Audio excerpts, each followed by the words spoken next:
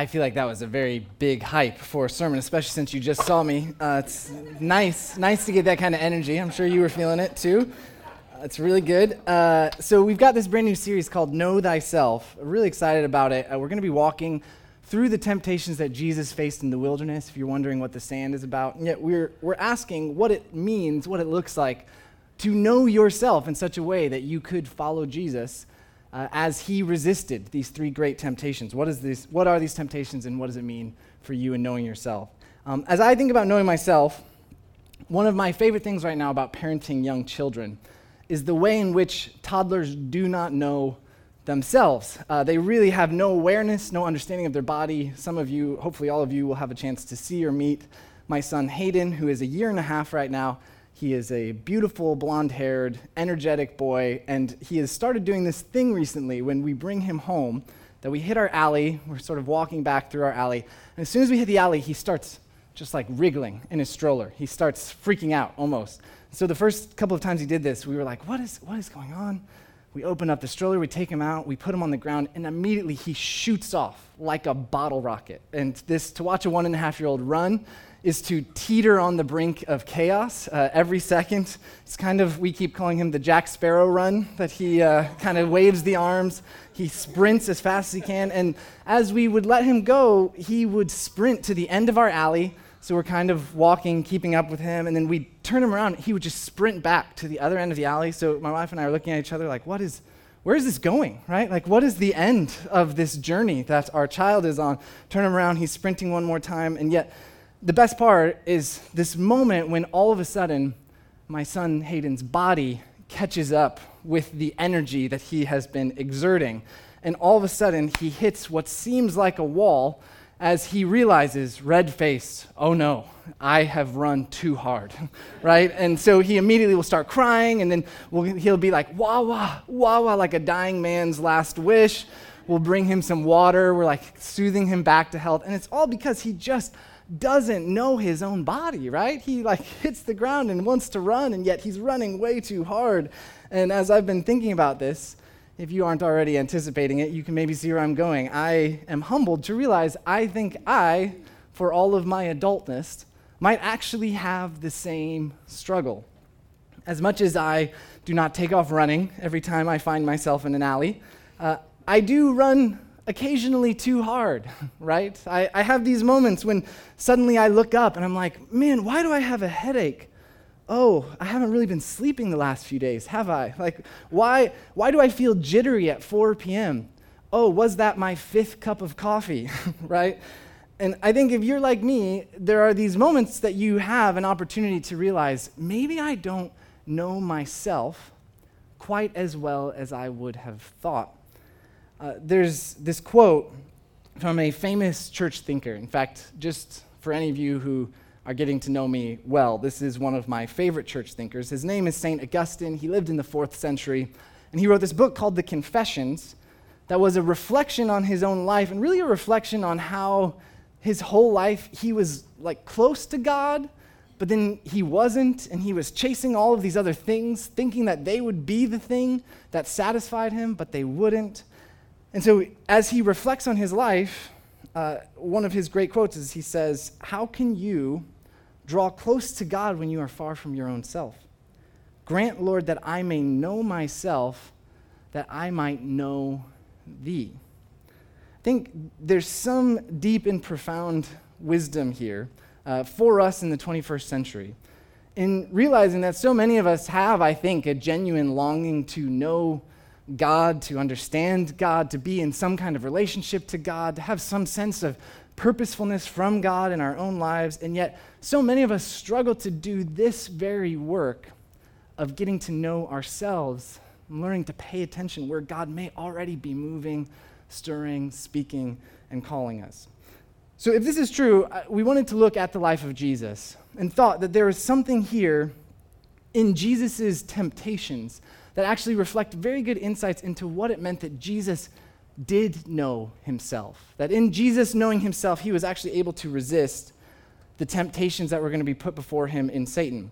To get into Jesus' temptations, I think it's helpful to realize that we often think of this time Jesus spent in the wilderness as like just something, I don't know, normal, something that was necessary, something that just happened. But I want to look with you at the wilderness for just a second as we look at Luke chapter 4, verses 1 to 2. If you have a Bible, you can feel free to open up to Luke 4, 1 to 2. We'll have it up on screen for you as well. As we go with Jesus on this journey, here's the setup that Luke gives us to what's going on here in the wilderness.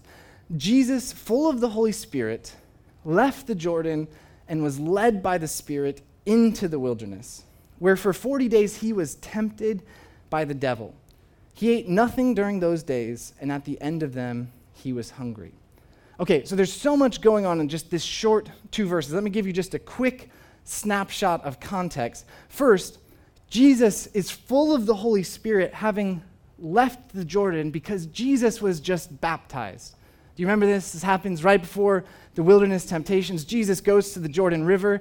There, John the Baptist, this prophet who himself had been living out in the wilderness, is preaching this message of cleansing as preparation for God's people, that God was soon going to come and they needed to be ready, they needed to be cleansed. And so Jesus goes into the water with John, which is almost confusing, isn't it? That Jesus would allow himself to also be cleansed. And yet we learn in this moment that Jesus' baptism isn't just about cleansing. Jesus' baptism is about anointing, because the heavens are going to open up and the Spirit is going to come like a dove and settle on Jesus, which is a very sort of mysterious and beautiful image, almost haunting image. Yet this image of the Spirit coming down is an anointing because Jesus is the Messiah. Jesus claims to be the Messiah. Jesus then lives out a witness as the Messiah, and Jesus is going to be proclaimed as the Messiah when he rises from the dead. But in this moment of baptism, Jesus is confirming, I am the Messiah. And so we now wonder, what is it that this King, this Savior, this Lord, this Son of David is going to do next? And surprisingly, Jesus, full of the Holy Spirit, leaves the Jordan and is led by the Spirit into the wilderness. Into the wilderness. If you've got any Old Testament background, if you've got any Hebrew scriptures in your bones, the wilderness is a place of great testing for God's people. In fact, we have this word here in Luke 4, 1 to 2, that for 40 days Jesus was tempted, but I think that actually is one of those tricky English translations that's been co-opted. We've used tempted so many times, we almost think of tempted like an allure or maybe a seduction or something that seems really appealing. Instead, the Greek word peirasmos quite literally means he was tested. He was put on trial. That word, peirasmos, is the same word that would be used for athletes who undergo a trial to examine whether or not they are fit, capable to participate in the Olympics. Or peirasmos would also be used for a trial that would take place before a court or a jury. Jesus undergoes a test. He undergoes a trial. And there's 2 aspects to this test that Jesus is going to undergo. I'm going to focus most on the second aspect. The first aspect, though, of this test that Jesus faces is actually Israel's test. Jesus faces the test that Israel faced when they found themselves in the wilderness wandering. And it's just helpful to hold in the back of your minds. Again, I'm not going to spend a ton of time here. It's helpful to remember that Israel in the wilderness found themselves immediately after being saved from Egypt, found themselves hungry, right? And what does Israel do when they find themselves hungry? They grumble and complain. In fact, this grumbling and complaining by Israel is going to happen so many times across their testing that it eventually is going to be the thing that keeps Moses from getting into the promised land. Moses, in a fit of fury, is going to strike this rock to let water flow so that Israel will just stop complaining. And this is the costly moment that the Lord says a new generation, a new leader is going to have to lead you because your complaining has cost you that much. And it all starts with just this simple act of hunger. Yet, if we think about hunger for just a second, this is really the second aspect of Jesus' trial, the test that Jesus undergoes.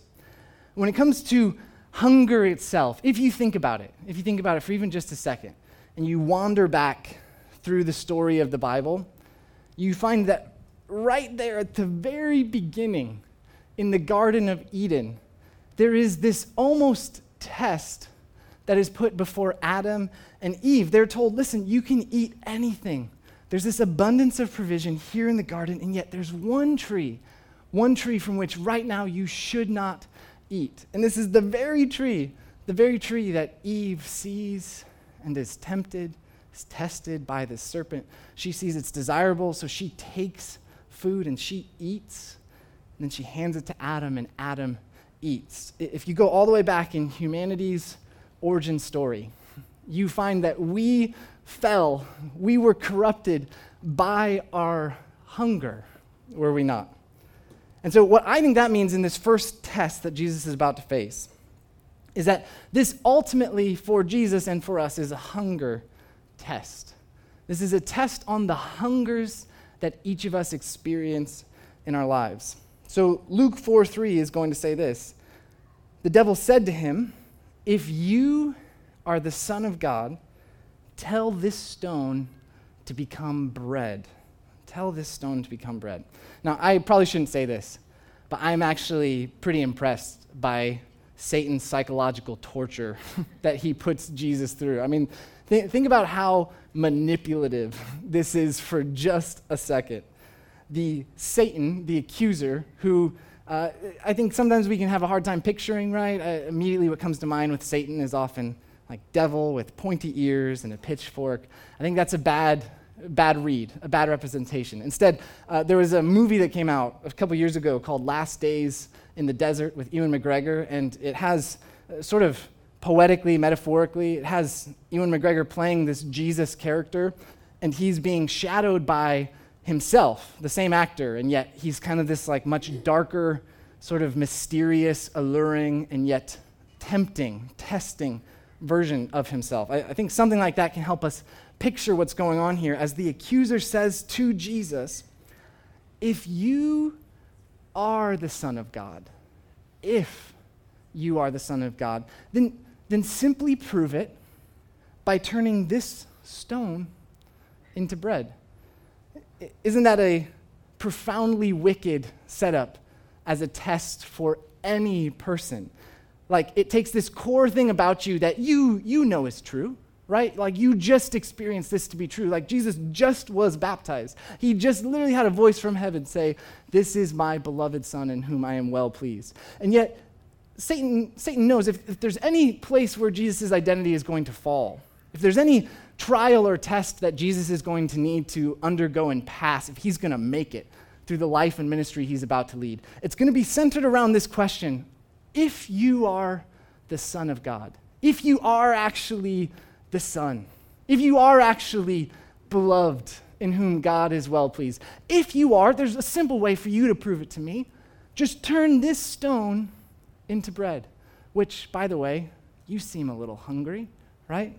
This stone could just take off that edge, that hunger edge. I am haunted by how powerful Satan is able to go after the core wound, the core place, the cutting area where our identity could matter most and yet also could be undermined and flipped on its head the most. And yet, as you think about this test, I want to just pause for a moment on the idea of hunger as this true test of what each of us are actually longing for. So sit with me in this picture of hunger for just a second. And as we talk about hunger, I want to highlight the positive side of hunger and the negative side of hunger. So if you think about your own hunger, all of us, every day, at various points, experience hunger. Like, this is a very bodily reality. This is a physiological reality. This is a very present and consistent experience of everyday human life. And yet, positively, hunger's not all bad, because hunger is our bodies trying to tell us that there is some real nourishment that we are in need of that is missing, right? This is where hunger's speaking to us. It's trying to tell us, if we know ourselves, there is something good that you are longing for that needs to be satisfied. Like when your stomach starts growling, it's because if you don't fill up your stomach with proper nutrition, with calories, with proteins, with fibers, then your body at some point is going to break down. You can't keep living if you don't listen to your hunger. And so positively, if hunger so often for us is the physiological need for nutrients in food. When it comes to that deeper emotional, spiritual hunger that each of us have in our lives, there are good and vital things that you find your soul hungry for as you live your day-to-day life. One, for instance, is the real hunger for genuine human connection. If you are not connected genuinely to other people on some emotional, spiritual, and perhaps even physical level, you will die. That's what that hunger is trying to tell you. There's this horrifying study that was done, perhaps you've heard of it, on orphans in Nazi experiment camps. And what they were investigating was what would happen to young infants if you took one test group and you gave them regular human contact on a regular basis. So every couple of hours, someone would come in and just pat the baby, touch them, hold them. And then another group of children that horrifically they would do nothing with, so there'd be no human contact. And unsurprisingly, they discovered that the children who were neglected died almost immediately. Like within weeks, the children could not live because they craved human connection and they weren't being satisfied. Without those real, genuine, emotional, and spiritual nourishments, your soul will begin to shrivel up. You can't make it. Likewise, I think beyond just connection, of recognition and purposefulness. All of us hunger on some level to be recognized for the skills and the goods that we are offering through our lives, whether it be through work or responsibilities, roles, and in being recognized to then be celebrated purposefully. You matter. You're supposed to be here. We want you to be here. I've been fascinated over the last couple of months, this huge conversation that has blown up about quiet quitting. Have any of you heard or been connected to this? Have any of you felt tempted to this conversation around quiet quitting? I've been reading the back and forth. Some people say it's a real thing. Some people say it's not. Some people say that it needs to be paid attention to. Other people are very dismissive of it. What I think is so profound about it is that generationally, we're wrestling with this hunger that is not currently being satisfied for some of us in our work. And it presses upon us this deep sense that some good, a purposefulness to our work, a purposefulness to what we are contributing, what we are being recognized with in our lives, it matters. If you don't have that, something in you is going to shrivel up and die. So this is where hunger is so important in knowing yourself. If you can't connect to what is actually going on in your hunger, what is the good nutrition that your soul is craving, then you're never going to be able to find a peace or a fullness that's required to navigate your day-to-day life. But if that's the positive to hunger, there is, of course, a flip side to hunger, the dark side, the negative side to hunger. And this is what I'm going to call the ache of hunger. How many of you know the ache of hunger? And let me be honest with you, I hate the ache of hunger. It is one of the least enjoyable feelings, I would argue, in a person's life because it happens so regularly. And you know exactly what I'm talking about, even though it's so hard to describe. It's this like feeling inside your gut, like someone has clenched it or is twisting it somehow. Whew. And hopefully you had lots of snacks before you came in, so you are not currently feeling the ache of hunger. And yet what I think is so profound about this physiological phenomenon that happens right here in our stomachs every day is that it's that ache that is trying to signal something to us, but that can often hijack our brains and begin to control our hunger and even control our fear of hunger in such a way that I find myself doing lots of unhealthy things to simply avoid that ache. Does anyone else hear me in that one? There's all kinds of foods that are not actually that good for me, but that I will take into my body because I just really don't want to feel that ache. There's times when I find myself preemptively anticipating, oh man, it's 10 a.m. That ache's going to be coming soon. Does anyone else live there at like 10 a.m.? Or the other one often is about 3:30. Whew. If I just walked over to that pantry, if I just head past that certain spot on the way home, if I maybe just got that little bit extra food, whew, it would be so nice to not have to confront the ache today. I think this is what's so real about hunger. This is where unhealthy patterns of eating and hunger takes place. Really, for all of us, we just don't want to feel that kind of ache in our gut. And yet, if that's true about our hunger for physical food, think about what we do in our emotional, spiritual lives as we try to avoid that ache. I think about alcoholism or drug abuse as just a very easy example. Tragically, I've been proximate to a number of close relationships as I've watched. And the thing about alcoholism or drug and substance abuse is not, of course, that alcoholism that alcohol in and of itself is a terrible thing. It's not, of course, that the good that is being received from that drug and the experience of ingesting it is actually in and of itself all that overwhelming. It's really the repeated pattern, isn't it, of trying to avoid the ache that comes on the other side of that letdown. It's the fear of the ache that drives you back again and again and again to this thing that you increasingly are realizing is going to tear your life apart. And yet this thing that the more you try to walk away from, the more you realize, I need that to avoid the ache. There's this incredible book I read recently by a neuroscientist named Judith Grisel. I actually would highly recommend it if any of you are interested in addictions or just studies around the brain and addictions. And yet it's actually a personal memoir of Judith's life, that Judith found herself as a teenager in suburban Florida, just living like a very normal, middle-class, safe existence. Nothing was terribly wrong. There was no massive tragedies in her story. And yet as a teenager, she found herself taking alcohol and drugs together at some instance at a party, and she describes it as feeling like, for the first time, that ache that she felt all the time, just being around other people, for a moment was gone. Like this was helping to solve or to soothe the ache within her soul.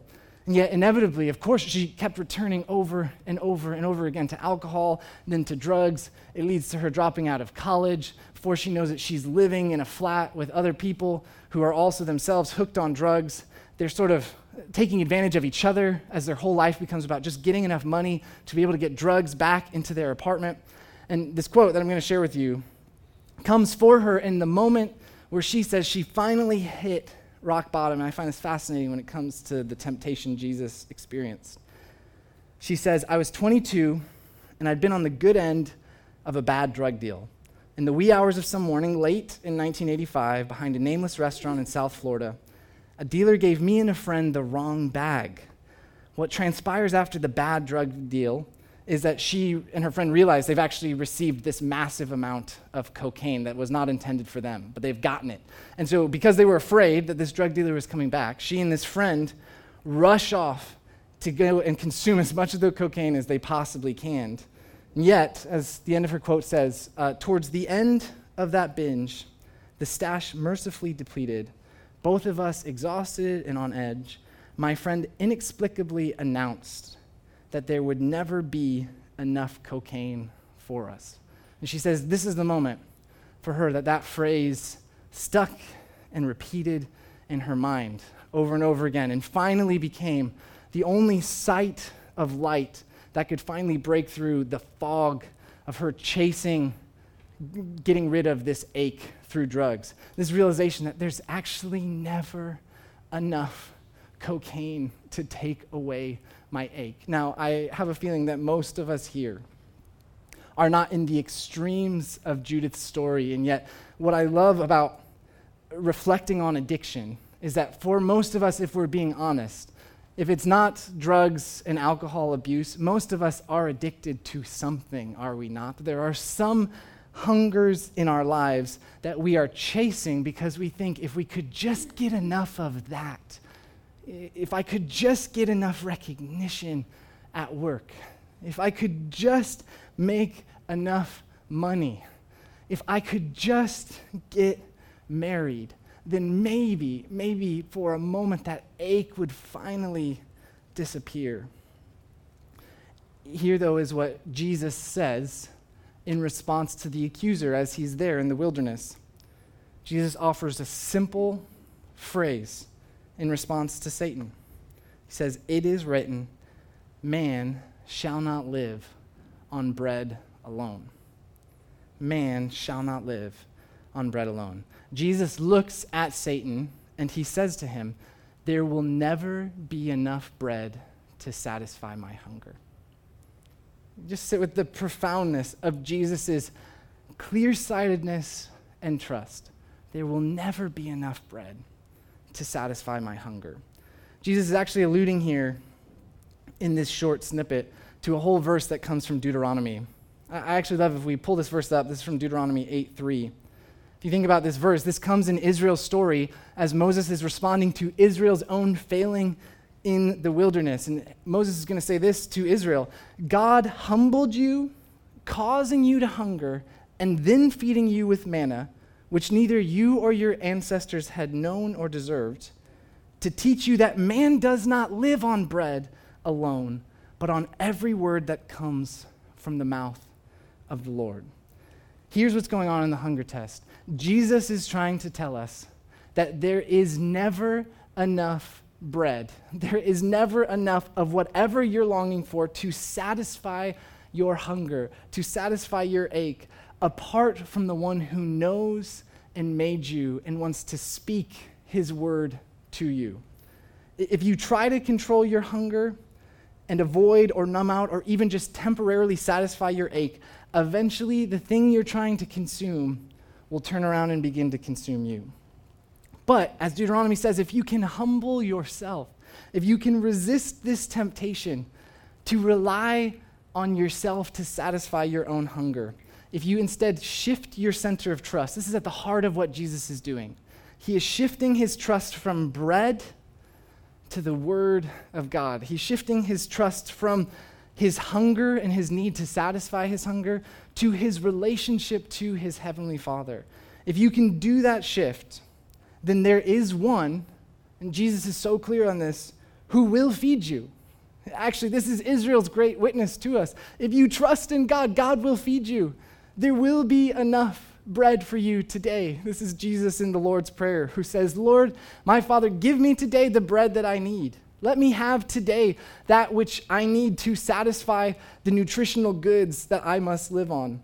But the challenge for each of us is when we try to live out our own control of our hunger, we find ourselves ultimately consumed by these things that are never going to satisfy us. This reminds me of this beautiful quote from C.S. Lewis.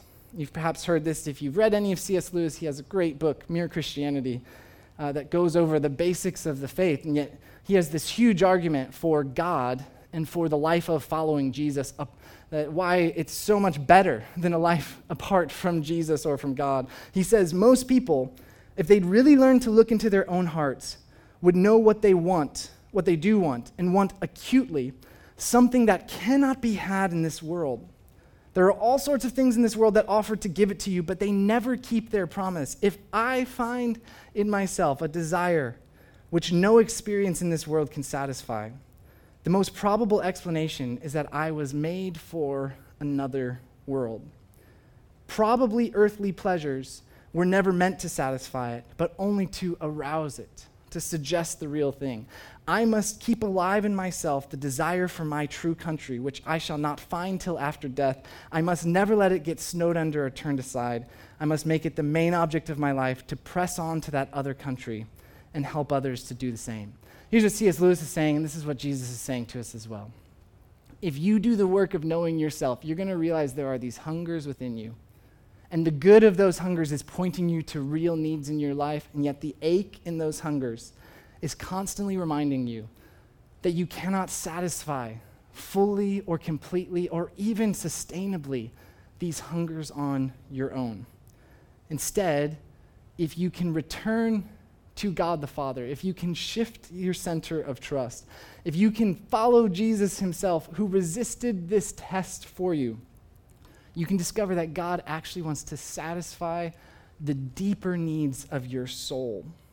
He wants to offer you the connection that you've been longing for. Jesus wants to offer the presence that you've been missing. He wants to give you an identity you can never lose, a family that will never abandon you, and he offers you a love that flows eternally and self-sufficiently, not from yourself, but from God himself. It's amazing if you track the New Testament. This story of Jesus' test in the wilderness is actually going to be culminated and complete in the Gospel of John. I'm sure you've potentially heard or seen this verse, and yet I think it's so powerful to connect it to this moment. In John 6:35, Jesus is going to declare, "I am the bread of life. Whoever comes to me will never go hungry, and whoever believes in me will never thirst again."